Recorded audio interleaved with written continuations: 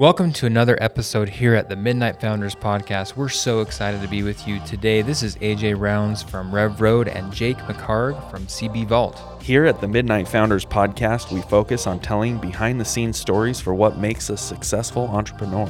We're excited for another week. Here we go. Today we are here with Rob Gardner of the Savory Fund. And this is going to be a great conversation because the Savory Fund, for everyone that knows, is taking off. You guys are doing some cool things. So welcome. Yeah, thank you. Good to have you here today, Rob. It's good to be here. Yeah, a lot going on. Yeah, so fun. Tell us your role at Savory Fund specifically for the audience, and then a little bit more, maybe a 30-second elevator pitch about what you're doing about Savory and what we're doing. Yeah. So I'm on the investment team at Savory. So Savory Fund is a restaurant operations group that is structured like a private equity fund. And I say it that way because at our core, we're a restaurant operations group. And that's really kind of where we started, and that's who we are. At our core, we partner with high potential emerging restaurant brands and help them scale. And that's probably there's a whole lot, we can dig into a whole lot more on exactly what we do, but that's kind of the core of what we do is we help these brands that have, say, 5, 6, 7 units scale to 30, 40, 50 units across state lines, really build sort of a scalable model that can then go and do even better things. But we help them kind of cross that chasm that's there. So cool. And some of those brands are? Yeah, so some of those brands are here in Utah that I think a lot of people probably are familiar with. Swig, Mobetta's, R&R Barbecue. You know, it's kind of the 3 original brands that we got started with. Great brands. We added some brands out of state via 313 Pizza, which is now here. There's a couple locations here in Utah, but that's out of Austin, Texas. Detroit Style Pizza. Do you know what Detroit Style Pizza is? Kind of the throwback to the auto worker days in Detroit, where they would take those steel auto pans and they'd make rectangular pizza with cheese around the corners so it crisps up and gets those crunchy edges. It's amazing. If you haven't been to via 313, you need to go. That's cool. Isn't the sauce on top? And they do this, and they do kind of reverse. So they cook up the bread, kind of a focaccia bread, a little light and airy, but really, really good. Put the cheese on top, and then they ladle the sauce over the top when it's done. But they do all kinds of different flavors, and the brothers that founded that are amazing. And I love all our founders are just awesome, and hearing their stories is so cool. But we've got that, and then Crack Shack is the chicken concept out of San Diego. So that's Fund 1. That's kind of our first 5 brands that we got involved with. Okay. And then on our second fund, we started with a brand called Pincho out of Miami. Latin burgers and kebabs, kind of a fusion there, but a fantastic brand that we're bringing a little further west. I don't know that we'll bring them to Utah, at least not right away, but we're bringing them to Houston and other areas. And then Hash Kitchen, which is a brunch concept that'll be in Draper here probably at the end of this year. So look for that. It's gonna be fantastic. That brand's killer. Kind of a party that you go and have great breakfast. All the bells and whistles. It's amazing. We should have had the podcast at one of these places. Is what I you know what we should the Crack Shack. I should have brought some Via pizza for you. That would have been good. And then Sicilian Butcher is an Italian concept that we love. Charcuterie boards and fresh made pasta in store. It's awesome. And then we did an investment in a company called 86 Repairs, which is a technology assisted repairs company. So they help retail brands like restaurants, which is why we got involved, because we know that space so well, kind of facilitate their repairs, which is working out really well. And then we have a brand out of Houston called Saigon Hustle, which is a Vietnamese fast food concept. So other than the repairs franchise, they're all food. Is that right? It's all food. We everything we do is food. Even repairs. It's primarily restaurants, like actual brick and mortar restaurants. Sure. We do some tech restaurant investments, which is 86 Repairs. Okay, that's on occasion. So that's where the restaurant, because we just know that space so well. Okay. We know anything that touches restaurants or retail. We use it in our restaurants, so it makes a lot of sense for us to do that. Got it. But primarily we look at brick and mortar restaurants that serve food, and then we help them scale. Got it. So when you're looking at making an investment with a new restaurant, what do you look for in a founder? Yeah, and I'm glad you asked it that way, because a lot of people say, what do you look for in a restaurant? And the first thing we say is the founder, because look, the way we do our investments is we partner with the founder. We don't come in and buy 100%. There are people that do that, but we want what the founder brings to the table. Their blood, sweat, and tears, their culture. They bring things to the brand that we just can't. They've started this out of wherever they started it. It's their recipes. It's their ideas. It's everything they've brought to the table. We don't want to lose that, especially when it's young. As it gets bigger and the founder needs to retire and move on, certainly they're going to be able to do that. But the culture has been instilled enough that they can move forward at that point. But yeah, we look for a founder that we can work with. Somebody that's got, it's the no jerk policy. If they're jerks and they think we're jerks, it's not going to work. So we find somebody that we can work with, get along with. We don't have to agree on everything. But when we have a disagreement, we have to be able to come together and say, look, what's best for the business? And best idea wins. That's what we say all the time, is the best idea wins. So we look for people that we can work with that have high integrity, good culture, and that are pleasant to be around. We're going to spend a lot of time with them. And if we're not happy about it and we don't like each other, nobody wants to do that. We saw a lot of that with Nicole Tanner on the show just a few weeks ago with Swig. I mean, she embodies that exact philosophy right there. She's so great and fun and loves the culture and propels the culture forward and keeps it consistent and great fit. Yeah, no, exactly. And Nicole's a fantastic example, just a great person. And I mean, she is Swig, everything she brings to the table. And we've had such a great time working with her she's a perfect example of that. And yeah, she was on just a few weeks ago. So yeah, it's good for her. She also had a consistent message about the partnership with Savory and how you guys have allowed her to continue to operate the way that she was before. So, and just essentially putting gasoline on the fire, helping her grow faster than she could on her own. Yeah, for sure. I mean, because you think about it, most of the people that we get involved with, most of the founders, like Nicole, she was wearing 15 different hats. Mm-hmm. She was doing everything. I mean, she had some people helping, right? They had employees and they had some people that were doing certain things. But most of the brands that we get involved with, they're smaller, they're emerging brands, and it's where we want to be. That's what we want to go for. But that comes with certain challenges, which is they're wearing a lot of hats, they're doing a lot of different things. They don't have the team around them. And so it allows us to come in and really take off some of that pressure and say, look, what are you good at and what do you want to do? Because a lot of times they're not good at payroll tax, but someone's got to do it. Nobody wants to do it. I mean, there's a few weird people out there that like doing that, and hey, I'm an accountant. I'm grateful. Come on, man. I am too. I can say that. I'm a reformed CPA, so I can say that. I was there once. But we come in and say, look, what are the 2 or 3 things you're really good at and that you want to do? And usually a founder says something like, I want to be involved I want to make sure the food's on point. And I want to make sure that the culture is great. And I want to make sure the employees know what we stand for at this brand. And I want to come to the new store openings and I want to spread I want to evangelize this brand because it's my brand. And we're like, great, that's what you should do. Let us help with the finance and accounting, and let us help with the marketing and the real estate construction and development and all the nuts and bolts that go into growing a brand. That's stuff we can help with, and let them focus on what they're really good at, as opposed to trying to do 10 different things, because that's where most brands have a problem, is that they get to 5 or 6 units and then they really need to start growing a little further out of state, or they need to grow to a different spot, or they need to, things come up, and that's just usually beyond the tool belt of a founder, because they just haven't been there and done that before. Mm-hmm. And we've done it enough now that we have that experience and we have that team. And it's really what makes us different, because you can get money in a lot of different places. I mean, you guys, you can go find money anywhere. There's people that will write you a check tomorrow and just because they want to try it. But most people don't need money, or not just money. They need the other legs of that stool. They need the expertise. They need the people. Yeah. And that's what we bring to the table in addition to the cash. We can fund your business and we can help with that, but we bring the people too. Well said. We feel the same way at Rev Road, where it's not always, in fact, rarely is it about just writing a check. It's what do you do with that check, and how do you make it go the furthest possible? And the team behind you that's going to help you educate on how to grow your business. Yeah.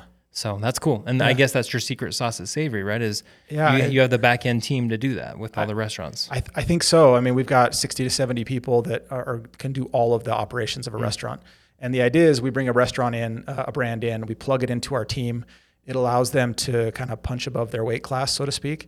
and be able to do things they wouldn't normally do. And then as that brand grows, then we layer people onto the management team of that specific brand and kind of wean off of what Savory offers. We're still always there. We still provide services. We still always do whatever we need to do, but it allows them to then grow into the leadership roles that they need. Because when you've got 5 units, you don't have you can't afford a marketing person and an HR person and a CFO and all these things. And so, plug in and use what we have. And then when you get to 10 units, you can hire a marketing person. And when you get to 15, you can hire a finance person and, up the ladder until they're ready to go. They're standalone. They don't need us anymore at some point. And that's where we pass it on to the next party and say, you go from 40 units to 200 units, or you go franchise or do what you want to do with the brand. But this is the niche we've carved out, and it works pretty well. What's the biggest downfall or mistake that you see early restaurant owners making? So I think one of them is they try and franchise really, really early, and they don't have operations figured out yet. Franchising is very sexy because it's a way to grow really fast, and there's nothing wrong with it. But if you can't tell your franchisees how to run their stores the right way and you don't have a model together, that's one thing we see sometimes is that people try and go a little too fast in that regard. So they've got to know how to really run good stores before they go out and go too fast with that. They also try and get out, they try and grow for the sake of growth. They open stores in locations that they just want to get stores open, so they go take whatever's available, and you open a bad site. There's nothing worse than opening a bad store, really, because all the money and the time and the energy that goes into that. So we still like to go very fast, but we like to grow it at a sustainable rate. So, not just say we're going to do 10 stores and whether or not, come hell or high water, we're doing 10 stores. We say, let's do 10 stores and let's go find good stores and we'll make that work. But if we do 8 or 9 because we had to pull a couple back because we weren't ready from a leadership standpoint, that's the kind of stuff that we need to be aware of and be on top of. And we see a lot of people do that. They try and just go out of state too fast, and you don't have a leadership team to support that. And then all of a sudden you're traveling from here to St. George because you thought, I'm going to go open St. George. It's amazing. It's right here in Utah. Everybody knows it. You got to travel 4 hours to go do that. And you don't know how to hire somebody in St. George to manage that. You can't afford to hire somebody. So it's wearing the too many hats. That's the problem, is you try and go too fast. And you have to go really slow and measured unless you can plug into somebody like Savory. That's my pitch for Savory. So, you can plug into us and go a little faster than you normally could. That's how we like to think about it. Love it.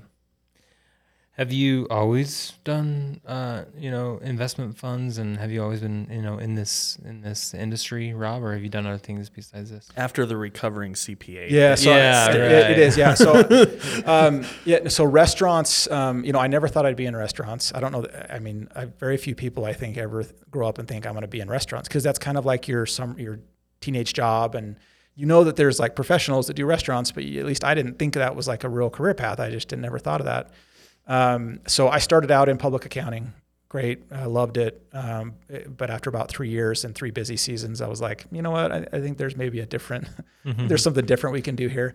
Tax season for me is over. Yeah. Tax season I crammed a lot of learning into those years, but it was time to move on. So I went back to school and got an MBA and thought, let me switch gears a little bit. Came out of there and joined Sorensen Capital here, which is a private equity fund. Great. Yeah. Doing great things. And really, what I loved, so I was doing that, jumped out from there and did some operational roles in a couple of companies around here that were, Goal Zero was one of them that does solar power, portable power products.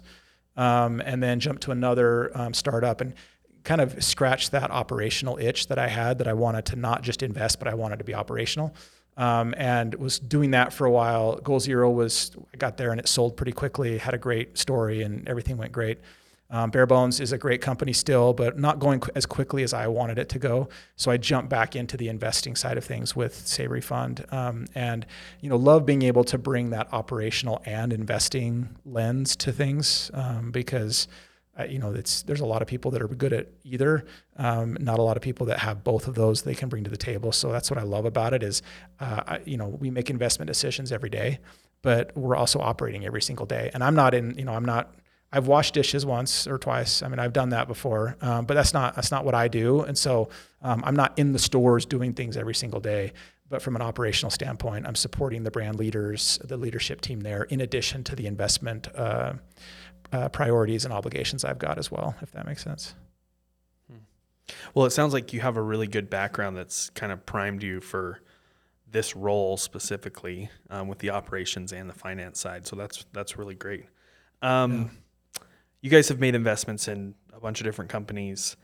As you've made these investments and you've worked with these founders, what's the most challenging part for the founders as they kind of give up some of that control and you guys help them make changes? Yeah, it's a really interesting question, because that is one of the things we encounter more than anything else, is that for however many years they've had this business, it's their business and this is their baby. I mean, there's every once in a while we find a brand that already has other investors, or there's a situation where it's not just 100% owned, but usually these are small enough brands that it's the founder's baby and it's their food from their mom, it's their mom's spaghetti recipe type of a thing, where they put their heart and soul and their blood, sweat, and tears into this. And so for them, we run the gamut. There's some that come in and say, I'm tapped out, man. I know I'm at my limit.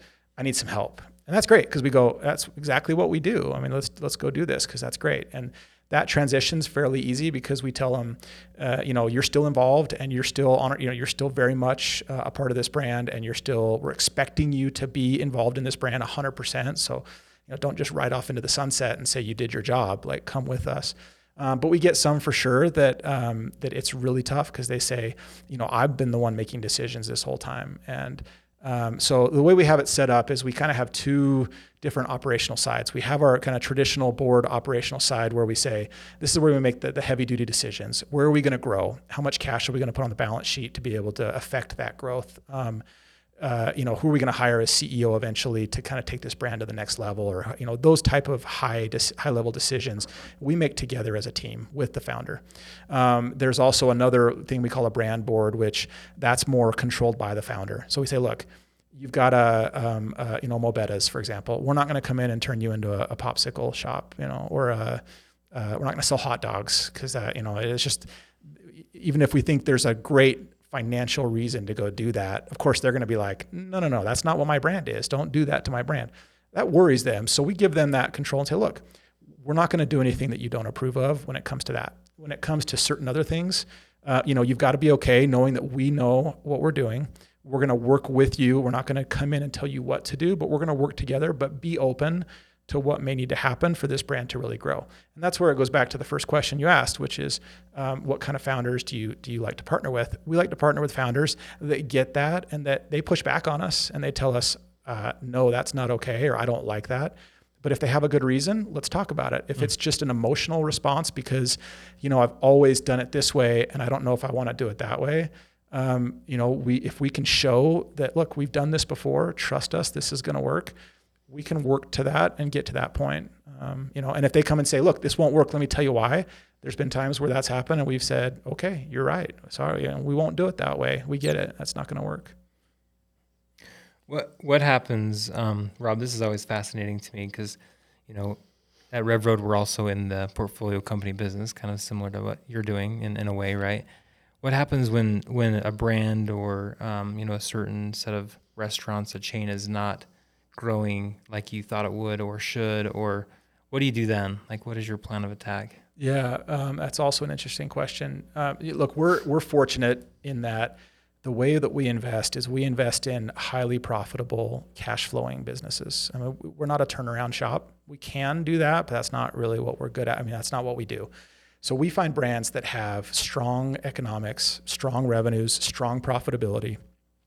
So, if we come in and we start to grow and let's say we have to push the pause button because we opened a couple stores, we're not sure what's going on, but they didn't open like we thought. We went outside of the heritage market, let's say, and it was a little slower than we wanted to. We have the ability to pause and perfect, so we can push the pause button and say, we're going to figure out what's going on, and then we're going to get back involved once we know, we're going to put gasoline back on that fire once it's ready for the gasoline. And until then, we can, with a traditional, it's what I love about what we do with a traditional tech brand or any other kind of traditional venture or even private equity company, they're consuming cash. And so you can't push pause too long to say, we got to figure something out, because they're burning cash all the time. And so, but we have the ability to do that, which makes us special and unique. So but back to your question. So if things aren't working out, we can push the pause button and we get the team involved and we say, let's figure out what's going on. Let's really dive into the data.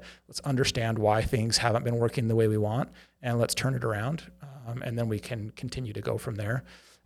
So we don't really run into situations, and I don't know if this is where you were getting, but we don't really run into situations where we have to, it's not we're writing off a business, like we're shutting this thing down, it's on fire, it's a problem. So we don't really run into that because these are such good businesses that when they do stumble a little bit or have issues they need to work through, it's them coming down in profitability from here to here, coming down a little bit. It's a problem we want to work through because we believe it can be profitable at this level and we want it to get back there. But we don't have to, we're not pressured by banks saying, you've got debt on this, or investors that are saying, whatever it might be. We don't have that kind of pressure from the outside. So we can look at it a little bit more holistically and do what we need to do with the brand in our own timeline. But it's working with the founder, working with the management team we have to find out what are the problems we're seeing and how are we going to fix those. We've seen enough now that we know a lot of the tricks of the trade. And, when we're getting involved at the brand, at the level that we're getting involved, a lot of the risk has been scrubbed off. These aren't startup restaurants. So it's not like we got into something it was on this one corner over here, and that was the only reason anybody liked it, is because it was on corner of Main and State or whatever, and it was like that was the perfect spot. But you go anywhere else, it's not going to work. We get involved when they have 3, 4, 5, 6, 10, 12 units. So we've seen it in different situations, different geographic locations, different cities potentially. And we have a pretty good idea it's going to work. So I won't say we never run into that. And I apologize, this is a run-on answer to that question. But yeah, it's not that we don't run into that stuff, but it's less than I think other funds would maybe run into. And when we do, there's a prescribed path to work towards fixing that. Your track record is awesome. So yeah, I mean, it's and that's a credit to our brands, really. I mean, I hopefully we've been helpful, and we do try and help, but we pick really good brands. We partner with elite level brands, and that means that it gives us the ability to have those moments of pause and perfect if we need them, and not have a problem on our hands because we bought something that was so-so. We partner with people that are amazing and their brands are amazing. And, trying to find those can be tricky sometimes because they're not a dime a dozen, but we've been able to find some good partners so far. Cool. Yeah.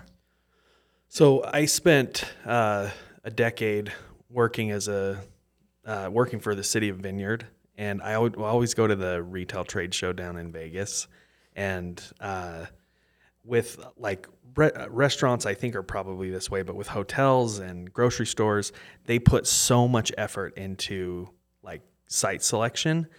How important is a location for a restaurant? Yeah, I mean, you hit it on the head. It is everything you've heard about real estate is true. I mean, it's location. Location. It's the whole thing. It's very important. We have a team we have a development team that they do the real estate.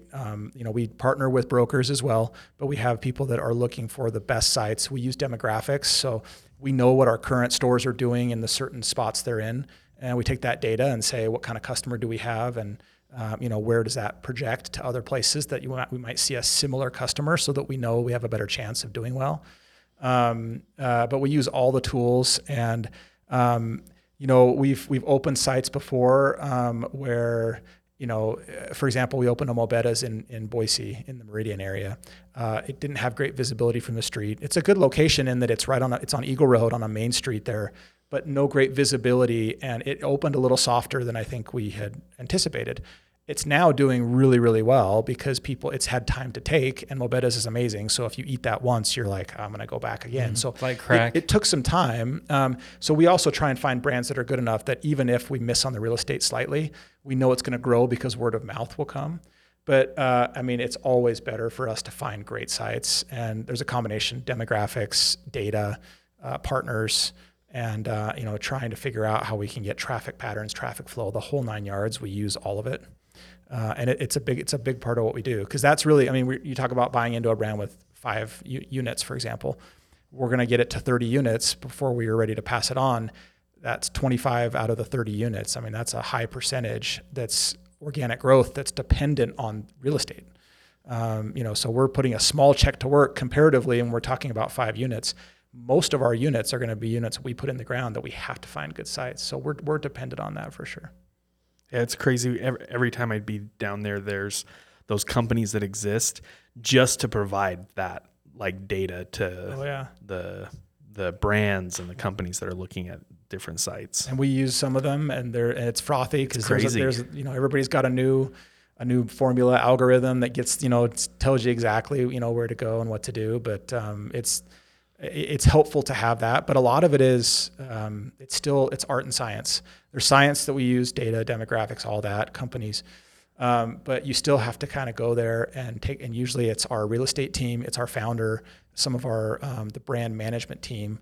They get down on site and they actually look at it they get on the corner or on the site and they look at it and they walk the site and they watch the traffic flow and they drive the area to understand. They do all of that because a lot of times at the end of the day, they get there and say, this doesn't feel right. It doesn't matter what the data says. This doesn't feel right. And they go down that road. Yeah. I agree with all that, but I would also drive 35 miles just to eat a sandwich at the Crack Shack. So I agree. I agree. Their chicken sandwiches are so good. Yeah. And that's the thing is that we feel like our brands are good enough that we can put them in B sites instead of A sites and they'll still do okay. It just may take some time to ramp to that level because people got to, they don't drive by it without knowing it's there. They've got to go find it. Once they eat it, they go, oh man, this is amazing. Like once you eat via 3-on-3 pizza, I promise you'll go back all the time. Crack Shack's the exact sandwiches same. are amazing. It's like a horrible, you have to drive through the car wash to get there. And horrible location. It's got good visibility from I-15, but great visibility. Yeah. That's rough. Yeah. That's amazing. Yeah. So Rob, this is super interesting. I'm sure in the restaurant business, there's crises and there's moments of hair on fire or oven on fire or whatever the case may be, right? Yeah. Tell us a story that would blow the audience mind on some crazy thing that's happened that no one would believe. We love these kind of stories. Oh gosh. Look, this is a cheap and easy one, but COVID kicked our butts. You talk about retail, people coming in. It hit the restaurant industry as hard as anything. But can I say something? Because I did see, and Andrew and Shauna, huge shout out to the founders there. Yep. They're incredible. You work with them, I'm sure, on a day-to-day basis. Amazing. I feel like I saw something when COVID first came out where they came out proactively and had a plan to keep the restaurants at work. And I don't remember all the details. You'll probably tell us about that, but it was really impressive how they did it. Yeah. What happened is, COVID hit. And I think that first week, literally our business almost dried up. It just completely went away because you remember, everybody was figuring out, am I allowed to go out of my house? Am I allowed? I don't even know what the rules are. Is this a week? Is this a month? Yeah. And no idea what was going to happen. So that first week, our thing is, a lot of people went and worked from home. We haven't worked from home literally since there was not one day during COVID that we worked from home. So, March 2020, when it started, we've been in the office every single day. We were washing our hands and we were, wearing masks where appropriate and doing all those things. But you almost have to, because you almost have to be there to make sure. But we were saying, look, our employees are in the restaurants. They don't get to work from home, right? That's why. Our GMs are in the stores every day. They don't get to work from home. So we're going to be here to support them. And it doesn't mean that we didn't have some cases where some people worked from home a little bit where they could. But for the most part, we were there. We had a war room. We got in our we called it a war room. And we said, what are we going to do about this? How are we going to figure this out? So if you have a drive-through, it was great. Swig did amazing during COVID. Amazing. It did. It went up, I think, 30 or 40%. That's crazy. During COVID, which blows your mind. But we had brands like Mobetta's at the time didn't have a lot of drive-throughs. And so what do you do when there's no drive-through? And so we said, let's improvise a drive-through. Let's figure out how to get our operations set up so that we can have people come up, order online, whatever it is. We run it out to them with a mask on. We hand it through the window, and they reach out and, take it and get all, brush it off and do all the things they got to do because they're nervous. But, give them their meal through the window of their car and have kind of a virtual makeshift drive-through in the parking lot. And that's what we ended up doing. We also decided that there was a lot of people that were going through hard times, not just us, that needed food. So we partnered with Costa Vida and some other brands to do some take-home meals so that we had, and then we donated some of the proceeds to be able to, give meals to people that needed it because it was hard times. And it was a way for us to, look, it was a way for us to give back. It was also a way for us to help people come out and, say, look, if you can't come, if you don't want to leave your house, let's figure out a way for you to get a meal for your whole family. Whether you just drive up and we hand it through the window, or whether, you get it delivered through a delivery service. Let's figure out how to get you a meal that feeds your whole family. We didn't really have that on our menus set up for like family meals. We kind of did, but we structured some exactly for, if you have a 4-person family, here's a great meal for you. And by the way, a portion of that goes to some people over here that need help, or a 6-person meal or whatever that might be. Really great way for that. So we pivoted. I wish I don't have it was COVID. There's not I wish there was a better story because everybody knows COVID and they're like, yeah, we know about that one. We figured you'd probably say that one. But, we've had... it was a huge, you guys had to adjust substantially. Yeah, well, I also think it's cool that you gave back. Pivot. Yeah. Like that's a cool spin on, yeah, we all had a crazy time, but you guys chose that as a time to like help, because not all your brands went up by 40%, I'm sure. Yeah. But you still chose that as a time to like give back to the community, which is awesome. Yeah. Look, we looked at it and said, the way we look at it is everybody has to eat. That's why we're comfortable with this business a lot of ways, because who's not going to eat? Everybody's got to eat. Now you could say they're going to cook from home or something, so they won't go out and eat. The trends are not going in that direction. Nobody knows. I don't know if anybody knows how to cook anymore. And nobody eats at home, very rarely. It's so true. But it seems like it's going more and more towards people are getting their food in outside places, and they have to eat. So we looked at it and said, there's people that are not getting the food they need, and we provide food. We should figure out how to give them. We could have just kind of thrown cash at the problem, I guess, and some people did, and that's great. But we said, we actually provide food. Let's give food to people that need it, because it was a tough time. And you guys remember how it was. It was crazy. And food is so comforting. And it's so comforting. Right. And I'll tell you what, comforting is the perfect word, because you get a Mobetta's, you get like the pulled pork and the chicken and the teriyaki sauce and the mac salad. That makes you feel good. Not just like physically, but it's mentally kind of like you eat that really hot, good, warm meal, and it makes you feel good. And the world is okay for a moment, even if we're in the middle of COVID. It really is, yeah. I think we really believe that, and that's why we love what we do, because whether you're eating it at home by yourself, but you get a nice meal, or whether you're sitting around the table with your buddies or your family or whatever it is, like this is a universal human experience that we are able to give to people. It's kind of cool. So if you have a restaurant that, say, has a few locations today and is interested in at least starting a conversation with you guys, how do they reach out? How do they get in touch with you? Yeah, so we've got a website. They can just reach out and just send us an email, and we always, we love stuff like that. They can reach out to me personally if they want to look up. I'm on LinkedIn and other places, so they can find me anywhere. We have a restaurantology event that we do in September coming up here in the next couple months. It's a conference that we created for founders. We pay for the whole thing. It's free. Just come. We have to have people register, but if you want to go check it out, I think it's restaurantologysummit.com, something like that. But if you Google restaurantology and Savory, you'll find it. But if you're a restaurateur, if you're a founder, you've got a handful of locations, even just one location, go sign up, because what we do is we're going to do it at the Hale Center Theater in is it Sandy or the one up in Salt Lake County, Sandy-ish, the Mountain America Tower, right? Yeah, there. exactly. So we're going to do it there, and it's a full day, and we have people get up on stage and talk about, hey, what's going on in marketing right now? How do you get better at marketing your business? How do I look at, I want to sell my business. What do I, and it's specific to restaurants, right? Like I want to sell my restaurant. What kind of metrics do I need? How do I do better with operations? How do I hire the right people? Whatever it might be, we put on a full day's worth of this content with our team, along with outside people that we bring in and say, this is, so-and-so in the industry, and they're really good at this thing, and they come in and talk about it, and then we talk about it, and you're mingling with 400 other restaurant professionals that are in the same spot you are. This isn't the CEO of McDonald's. If he wants to come, that's great. We'll have him. But you're welcome. Wherever you are, you're welcome. You're welcome to come. But this is guys and gals that have 5 units, 1 unit, 10 units. That's a and huge they come, and yeah. then so they even if you just come and don't meet anybody else, you get to hear content that's really, really good for you. But you're also rubbing shoulders with somebody that you're like, man, what did you do about this new tax thing that came in, or this dollar increase in minimum wage? What are you doing about that? Oh, let me tell you what I did. Oh, cool. I mean, it's that kind of collaboration that's really powerful.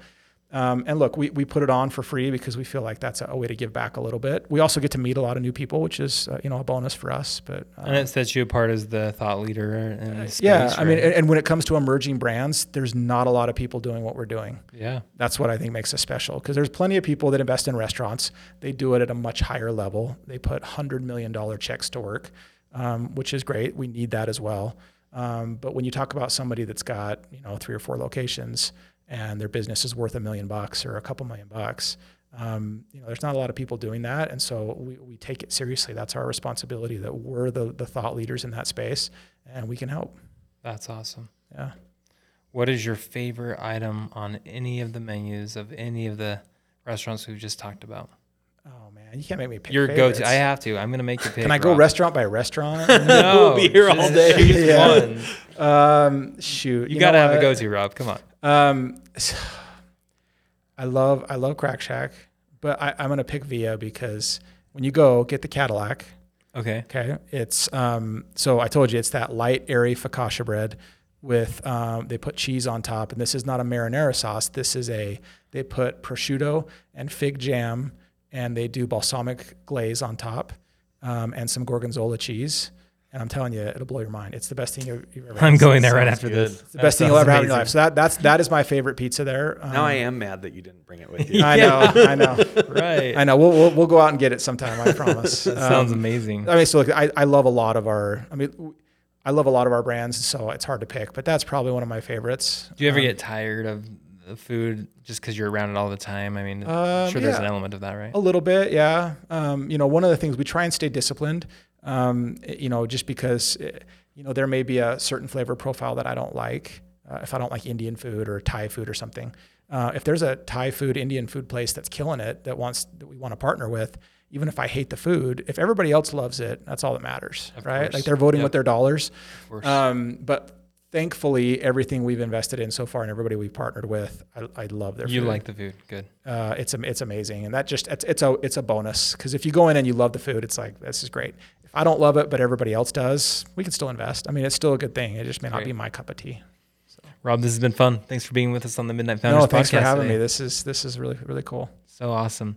And just so the audience knows, you are the other half to Sabrina, Salt by Sabrina, and she is on the better half. She was on a few weeks ago. I kept it neutral, but you went there, so that's great. The better half, and it's been fun to have you both on the show. Yeah, it's been great. It's been fun to watch that journey, and we've been doing it together a little bit, and awesome.